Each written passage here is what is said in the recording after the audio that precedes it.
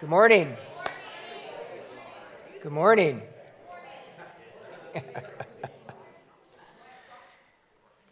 Hey, I'm really excited to be here this morning. I will explain why Nancy is up here in a minute. Don't worry, I'm not going to sing the message or anything, okay? I didn't think it was that funny. We are going to be taking on the book of James, the next section in the book of James this morning. Chapter 3, verses 1 through 12. And these verses talk about the tongue and the words that come out of our mouths. I was thinking about it, and Pastor Jeremy's pretty brave to let a lawyer talk about controlling the tongue.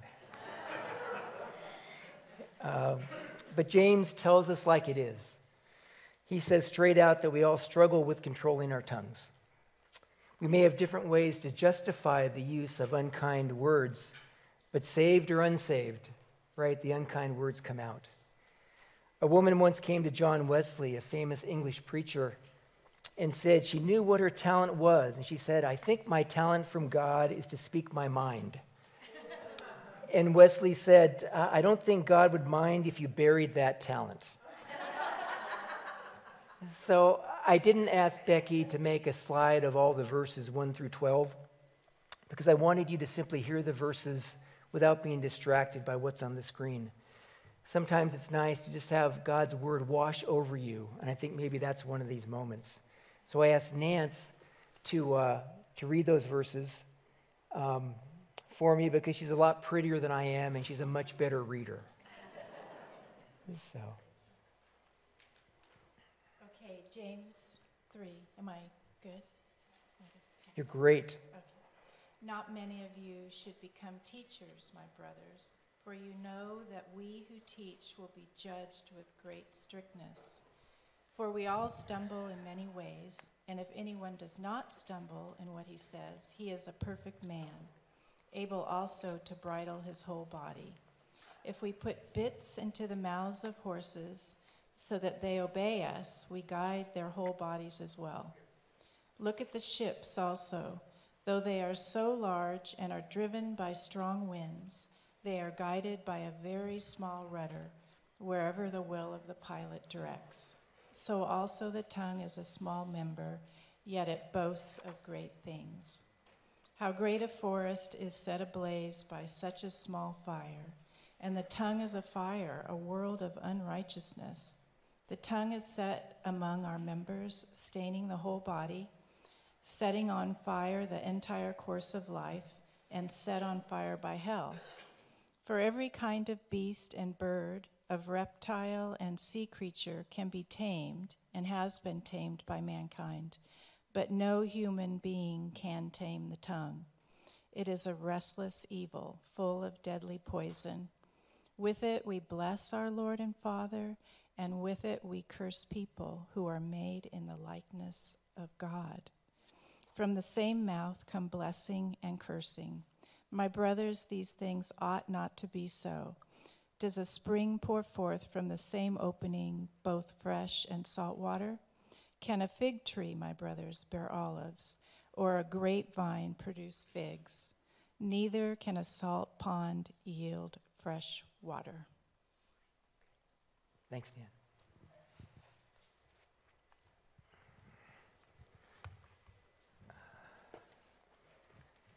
One of Nancy and my favorite TV shows has always been Columbo. Many of you will remember this rumpled detective that solves crimes through creativity and persistence. One unique feature of the show was that the murder was always shown up front, right? So you know who killed the person, and so the tension in the show was not who did it, it was how Columbo would find the bad guy. I'm going to pull a Columbo on you this morning and tell you James's conclusions about the tongue up front. We'll work our way through the scriptures, but I want his conclusions to be rolling around in your head as we do so.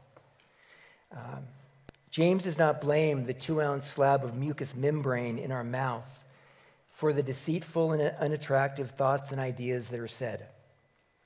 He echoes what Jesus said in Matthew 15, verse 18, that what comes out of a person's mouth comes from the heart, and this is what defiles a person. In other words, what we say every day is not a product of external circumstances, but internal corruption. It's not because someone is forcing us to say it. It's not because a situation occurred and we feel compelled to say something. What we say starts in us, and if our words start in us and we say something hurtful, then something about us needs to change. As sobering as it is to hear, James is telling us in these verses that we have no excuses when it comes to the tongue. It's like a bucket going into a well. It will bring up good water or bad water depending upon what is in that well. So as we proceed through the passage, when you see or hear tongue or mouth, please think heart, because the challenge with our tongue is really a heart problem that James is forcing us to confront. One of the requests that I have as we go through these verses, when you see or hear tongue or mouth, I also want you to think about letters and notes and texts and emails and voice messages and Facebook posts and gestures and any other methods by which we communicate to those around us. James's message today is not limited to the spoken word, and it is not limited to what we do in church. It applies to our families, including our children, friends, co-workers, other people we know well and people we don't know well, people we agree with and people we don't agree with, Republicans and Democrats, men and women, those of the same race or heritage, and those not of the same race or heritage as us. And it applies to those we will never meet, but who may read something that we post. In short, it applies to every aspect of every communication that the Lord allows us to express by whatever means. So let's begin. Let's see. So cool. Before we get to verses 1 and 2, it's worth mentioning that James previously talked about the tongue at the end of chapter 1. Where in verses 26 to 28, he gives 3 marks of genuine Christianity. A compassionate heart for those in need, an unpolluted testimony in a culture opposed to Jesus, and perhaps most staggeringly, a controlled tongue. Verse 26 says, "If anyone thinks he is religious and does not bridle his tongue but deceives his heart, this person's religion is worthless." As I said, James is pretty direct.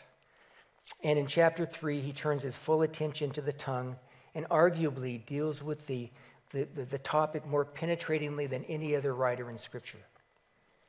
Verses 1 and 2 say, "Not many of you should become teachers, my brothers, for you know that we who teach will be judged with greater strictness. For we all stumble in many ways. And if anyone does not stumble in what he says, he is a perfect man, all able also to bridle his whole body." It may seem strange that James starts with a warning to those who teach or want to teach. I appreciate that James includes himself in the warning. We will be judged more strictly, and for we all stumble. James is accepting responsibility for his teaching and is calling on everyone else who undertakes the role to do the same.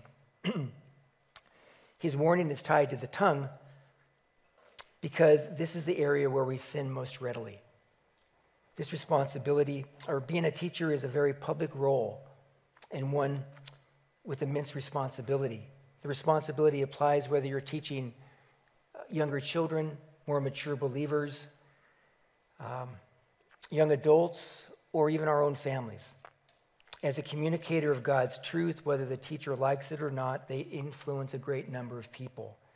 When teachers incorrectly articulate God's expectations or speak one way and live in another, people are impacted. Think about the news of religious leaders who say one thing and live in contradiction. Their false words and false lives impact many people and create chaos in the church. The fact that a teacher's words have power is the reason why Scripture holds them to a high standard. It is for the protection of the flock that James starts with this direct warning. James makes the point in verse 2 that anyone who never stumbles in what they say is perfect and represents someone who is able to control their own bodies. Yet a bit later in verse 8, he says that no human being can tame the tongue. I believe the point James is making is not that there are perfect people out there, but that our inability to control the tongue leads to a lack of control in other parts of our lives. One last point. Lest our children's ministry and equipping ministries will hunt me down after this service. And that is, James is not trying to convince people not to become teachers. He is saying, don't rush to be a teacher until you are ready, because there is a high standard. This should not scare off godly men and women with a spirit-given desire and gift to teach. God will supply all that his children need to accomplish what he wants them to do. Yes, a teacher is responsible to study and take to heart what the scriptures reveal, but this God-given responsibility should be received as a privilege and not something to avoid. Now, as we move into verses 3 through 12, we'll see that James uses a bunch of illustrations. He uses examples from nature and other areas of life, such as horses and boats, and fires and animals, and bubbling springs, and fig trees and olive branches and grapevines. I love illustrations and metaphors. We just need to remember that illustrations are merely a tool to help clarify and present the instruction that is being given. There are 3 points that I'd like us to consider as we work our ways through the verses today. And the first is, the tongue is small but powerful. Second, the tongue is dangerous and humanly impossible and humanly untamable. And third, the tongue is helpful but inconsistent.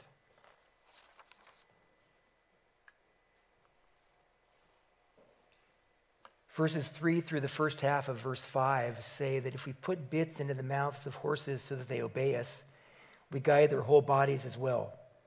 Look at the ships also. Though they are so large and are driven by strong winds, they are guided by a very small rudder, wherever the will of the pilot directs. So also the tongue is a small member, yet it boasts of great things. Small but powerful is the first point, and this is how James describes the tongue after working through his first 2 illustrations. The first being a bit in a horse's mouth. The tiny bit enables a rider to control a much stronger animal. In his second illustration, James refers to a ship's rudder.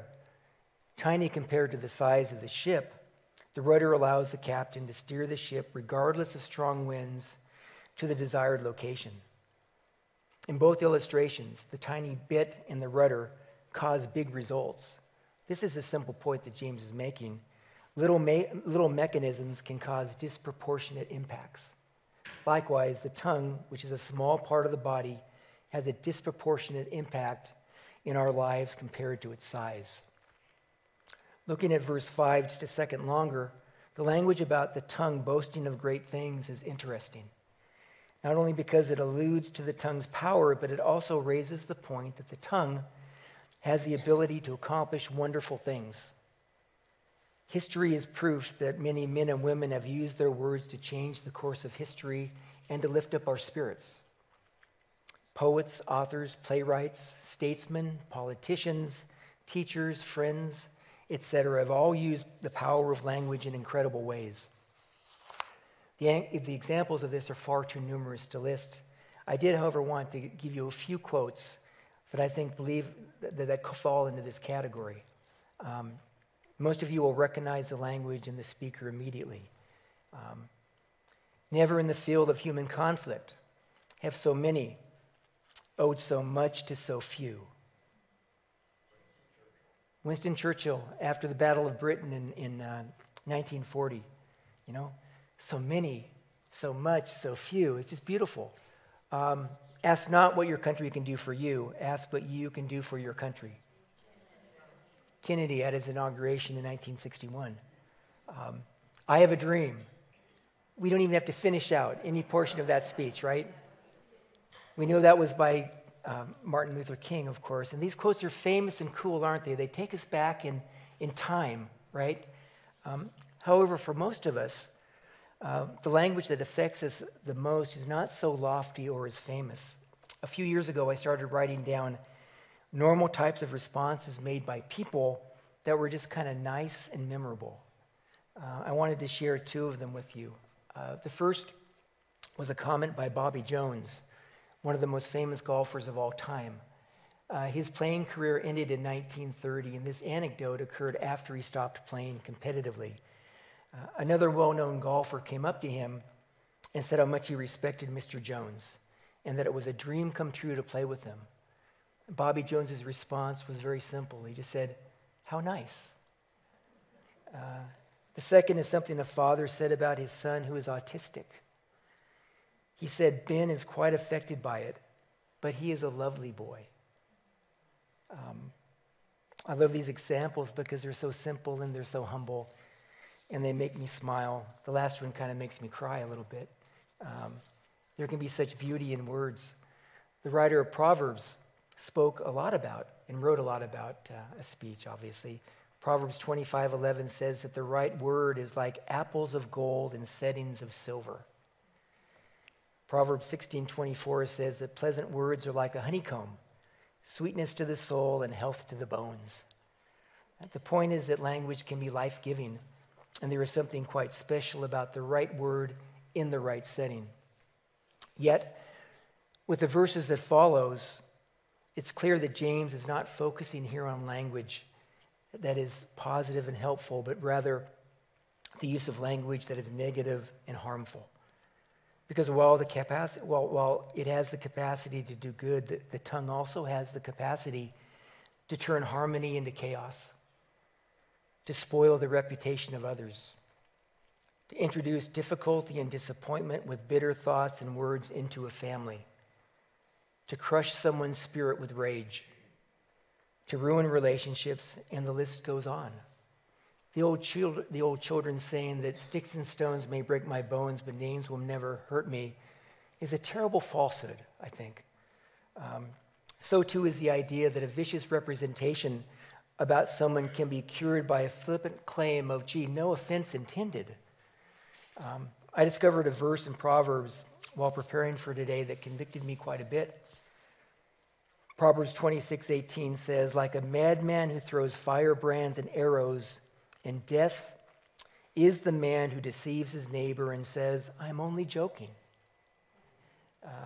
Lastly, before we move to our second point, let's not rationalize or minimize the impact of mean or hurtful language by saying that the recipient just needs to have thicker skin.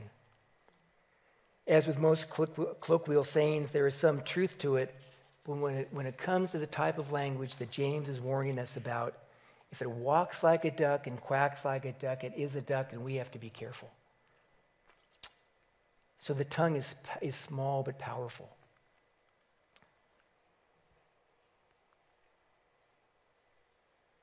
Our second point, the tongue is dangerous and humanly untamable, is taken almost largely from verse 8, where James says that no human being can tame the tongue.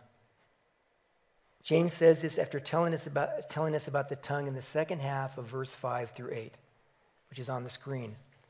I find it fascinating that the illustrations in verses 3 through 5 about the bit and rudder are examples of what the tongue is like, but the verses in 6 to 8 tell us what the tongue is. There's a difference there. The verses say, how great a forest is set ablaze by such a small fire, and the tongue is a fire, a world of unrighteousness. The tongue is set among our members, staining the whole body, setting on fire the entire course of life, and set on fire by hell. For every kind of beast and bird, of reptile and sea creature can be tamed and has been tamed by mankind, but no human being can tame the tongue. It is a restless evil full of deadly poison. So James says the tongue is the following things. He says it's a fire that can set a great forest ablaze. John Bunyan wrote about how this occurs in the life of someone when he discusses talkative, one of his characters in his classic book called Pilgrim's Progress. Bunyan wrote, he was a saint abroad and a devil at home. Many a man speaks with perfect courtesy to strangers and even preaches love and gentleness, but snaps with impatience and irritability with his own family. It has not been unknown for a man to speak with piety on Sunday and to curse a group of workmen on Monday.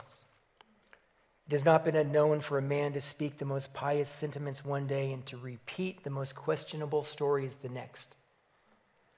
It has not been unknown for a woman to speak with sweet graciousness at a church meeting and then go outside to murder someone's reputation with a malicious tongue. It seems that the tongue is most frequently set on fire through some form of lie or shading of the truth. In chapter 1, verse 18, James provides us with a launching point for the rest of the book. The verse says, "Of his own will he brought us forth by the word of truth, that we should be a kind of first fruits of his creatures. It is inconceivable that the children of God should not bear the family resemblance and be all about the truth, the whole truth, and nothing but the truth. That if there is one thing that should mark a Christian in a world of deception, it is their truthfulness." Romans 1:25-30 clearly declares that when man exchanged the truth of God for a lie and worshiped the creature instead of the Creator, the result was a laundry list of ugliness that impacted every aspect of their lives. James is simply saying that the tongue is not an isolated part of the body, but because we don't tell ourselves the truth, our entire body is being stained and corrupted. After having played with our thoughts and toyed with our words, we follow with our deeds, placing our whole lives on fire with, as verse 8 says, a fire whose source is hell. I mentioned a minute ago about the danger of lies and shading the truth. I don't have much time to go into shading the truth, but I do feel one example may be helpful, even though most of you may have an idea of what I'm talking about. My example, which did not happen often, but to which I was susceptible, was when I would have a client call my office and ask about the status of their case.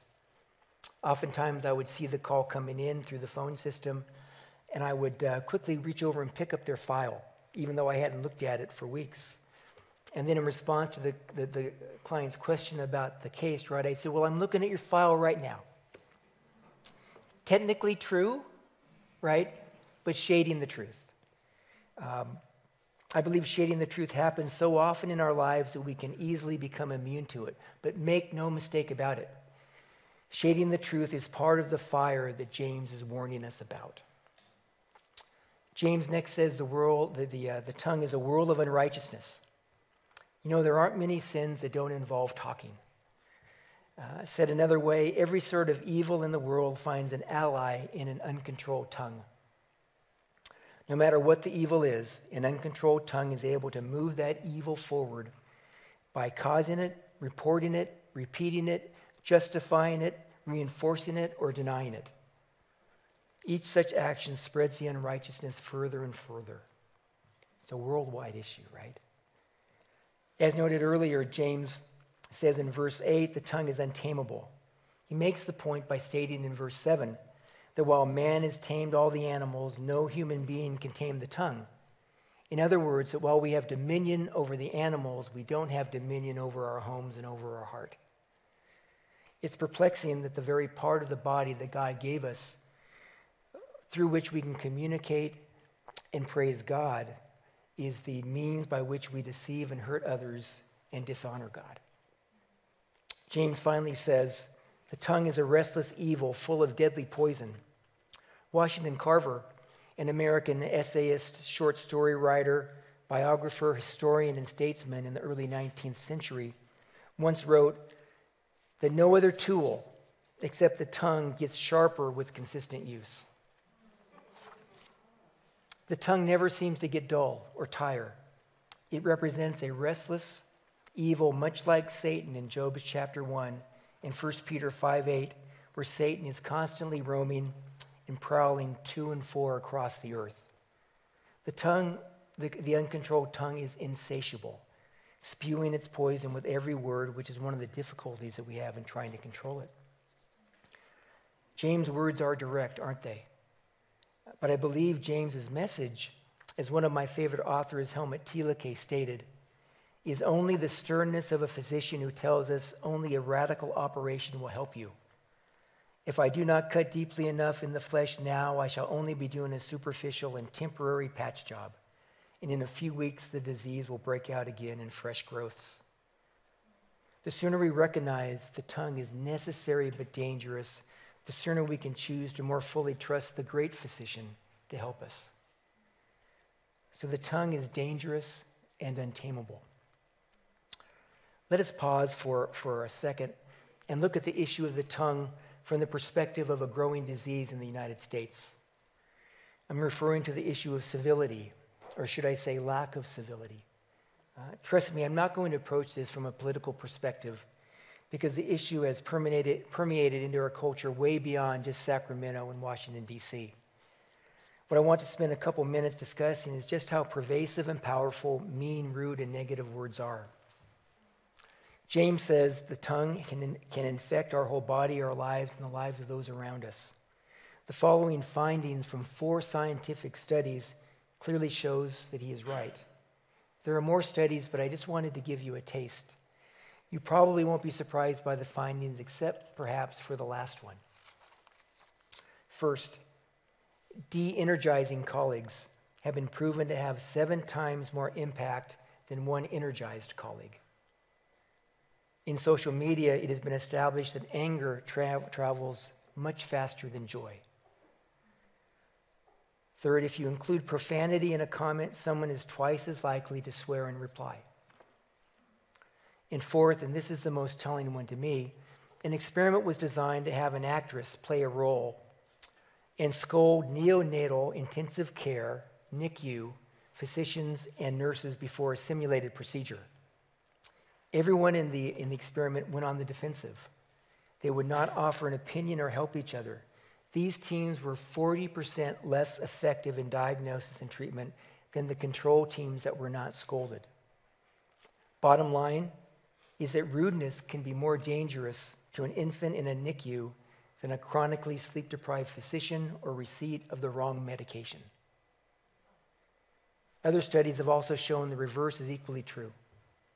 Receiving generosity makes you likely to donate. If others cooperate, so do we. A leader's confidence makes teammates confident and successful, and civil comments elicit civil responses. And we see these exchanges as less biased, more informative, and more trustworthy. While these studies are consistent with the idea that civility is an antidote to incivility, followers of Jesus Christ must never forget that civility and truthfulness are only the ground floor for us. Our higher goal, which the world will never understand, is to love our neighbors, love our enemies. There are numerous verses that describe how we should communicate with others. Here are a few of those that you can read later. Colossians 4:6, 1 Peter 3:15, Titus 3:2, and 2 Timothy 2:24-25. One of Billy Graham's favorite authors was Philip Yancey.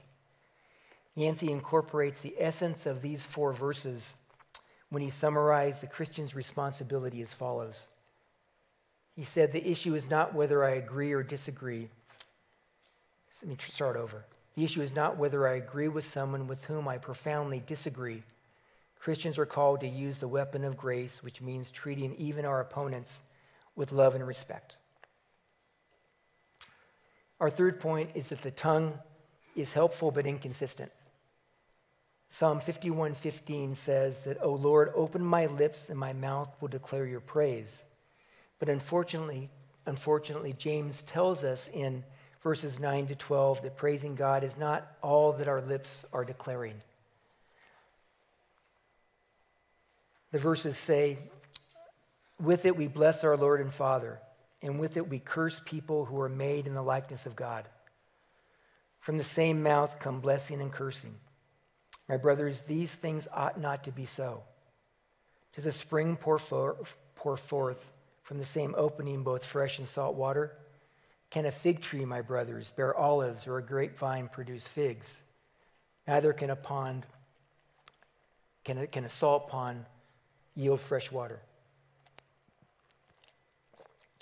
So we praise God and curse those around us. Obviously, James is not limiting our treatment of others just to profanity, but includes any unkind words that we may use. The glaring inconsistency is that we are praising God and despising his creation with the same mouth. when we denigrate and curse people made in God's image, then we are really cursing God. In a moment of masterful understatement, James proceeds in verse 10 to say, "My brothers, these things ought not to be so." I love James's language. He doesn't bother to go into great detail. He simply views this inconsistency as nonsensical and worthy only of a common sense rebuke that it ought not to be. However, this rebuke says quite a bit about the untamable nature of the tongue. Historically, when a society starts to putrefy and the established morals start to decline, that society starts to enact laws to cover what ought not to be. The laws are needed because the citizens can no longer comply with basic moral standards. Two quick examples. First one is for Scott. When I was writing Bart years ago, there was seating by the doors as you went in, and there was a sign overhead that said that it was reserved for the elderly and the disabled. At the bottom of the sign, in relatively small print, it also stated that by federal law, you must stand up for the elderly and disabled. My question is, why do we need a federal law, right? It is because the what ought to be is becoming rarer and rarer. My other example that I've read is about cities adopting laws and ordinances prohibiting parents from yelling obscenities at umpires from the stands at Little League baseball games, right? Do we really need laws and ordinances like that? As James says, "My brothers, these things ought not to be so." James finishes his illustrations with fresh and saltwater springs, fig trees, olive branches, and grapevines. His point is one that Jesus made many times, that like produces like.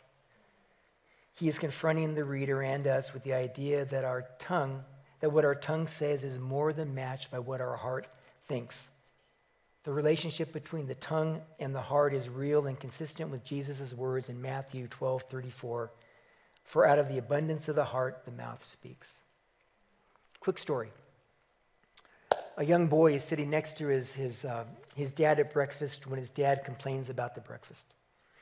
And the young boy is sitting next to his dad at church when his dad complains about where the ushers sat them and about the songs that were sung and about the length of the sermon's message, or the pastor's message. He's also sitting next to his dad later that day at home when his dad leads the family in a prayer, thanking God for the meal that they were about to receive. So when his dad finished the prayer, the young boy said, "Dad, did God hear you today in church when you were complaining?" And the dad said, "Well, I'm afraid so." And then the young boy followed up with, "Dad, did God hear you when you were praying right now?" And the father said, "Yes, he did." And then the young boy asked, "Dad, which one did God believe?" Perhaps the better question is, which one represents our heart? The same fountain ought not to produce salt water and fresh water. So the tongue is helpful but inconsistent. Before I close, I'd like to share with you a very simple but helpful guideline that I challenge everyone to consider adopting. I offer these practical steps not in the spirit of self-help, but with the understanding that only by submitting these steps to God's oversight and care will they do any good. Do they cover every possible situation? Of course not, but they give a pretty good framework. They represent 4 gates that you let your words pass through before you utter them. Each gate leads to the next. First, is what I'm about to say true? For us to know it is true, if it is about someone else, it means we need to check the facts before saying it. Does it mean that we can never express opinions? No. But we need to be careful in mixing and matching facts and opinions so we don't shade the truth. Second, is it confidential? Has someone said they'd like me not to share it? You may be surprised that confidentiality is one of the gates. But Chuck Swindoll once said that in all his years of church life, it may be easier to find purity than someone who is completely confidential. Third, is it necessary? Does this space of silence need what I'm about to say? Is what I'm about to say important enough to say? And fourth, is it edifying or kind? Will it build up or tear down? Is this going to enhance or bring sadness? Ephesians 4:29 kind of encapsulates each of these four gates. I copied the verse from the Amplified Bible, George, and put it on our computer next to our phone as a reminder. Do not let unwholesome, foul, profane, worthless, vulgar words ever come out of your mouth, but only such speech as is good for building up others, according to the need and the occasion, so that it will be a blessing to those who hear you speak. This four-gate structure works equally well with pleasant conversations and hard conversations, where we may need to challenge someone or correct someone or disagree with someone. It works because it assists us in double-checking our motives and our approach to the communication. James never says that we must passively accept harsh words or avoid hard situations. Rather, Scripture calls us to respond to those situations with gentleness, truthfulness, and convictional kindness. The structure also works well for apologies. Proverbs 14:9 says that fools make fun of guilt, but the godly seek it, but the godly acknowledge. Let me just read it again. It's too good of a verse to mess up. So Proverbs 14:9, fools make fun of guilt, but the godly acknowledge it and seek reconciliation. If you sense that you said something that hurt or offended someone, then don't wait to apologize and ask for forgiveness. The use of the tongue in this way is life-giving. So our time is largely gone. And what are we going to do? So, shall we pull up our socks and get about the busyness of working hard to tame our own tongues? Well, that's useless, right? James tells us that no human being can tame the tongue. I guess one thing we can do in practical terms, right, is just to kind of get up out of the sanctuary and walk out without talking to anybody. Kind of a...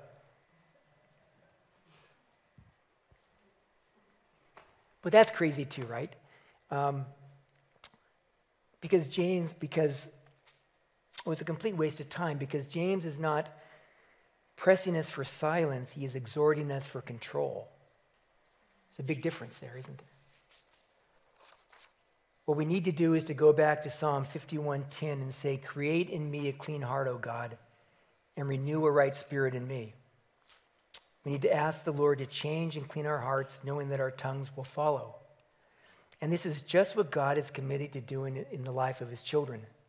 He has a plan for our lives to make us more and more like Jesus, including a changed heart. It is the existence of this plan that turns James' words from being hopeless into hopeful. It is the existence of this plan that can give us hope and purpose in every area of our life, not just speech. As Father John Egan once said, yes, there is a story in me, and it is going somewhere. The potter is forging his piece of pottery out of my poor clay. The master tapestry maker is weaving his own tapestry out of the stuff of my life. The good shepherd is leading me on a journey to rich, gracious, green pastures. Romans 8:29 tells us that the eternal purpose of God is to make us like Jesus. This was God's plan from the beginning of time as it relates to all who accept Jesus. 2 Corinthians 3:18 tells us we are being transformed into his likeness, present tense. 1 John 3:2-3 tells us we know that when we see him, we shall be like him. The wonderful news of the gospel is that the only hope we have is the only hope that is offered, which is being born anew to a living hope through the resurrection of Jesus Christ from the dead. And although we are not all that we need to be, in Jesus, praise God, we are some distance from what we once were. And it is Christ to whom we must look in order to achieve his purpose for our lives. Let me close this in prayer. I wrote this out so you guys can bow your heads. I'm going to keep my eyes open. Father, forgive us when we have praised you on Sundays and cursed you others during the week. Renew us through the power of the Holy Spirit, since we cannot tame our tongues or clean up our own hearts. We place ourselves at your disposal. Enable us, Father, to have control, to think before we speak, and to pause long enough to evaluate before we even give an opinion, especially as it relates to another person. Thank you for your plan to make us more and more like Jesus. It is in Jesus' name that we pray. Amen.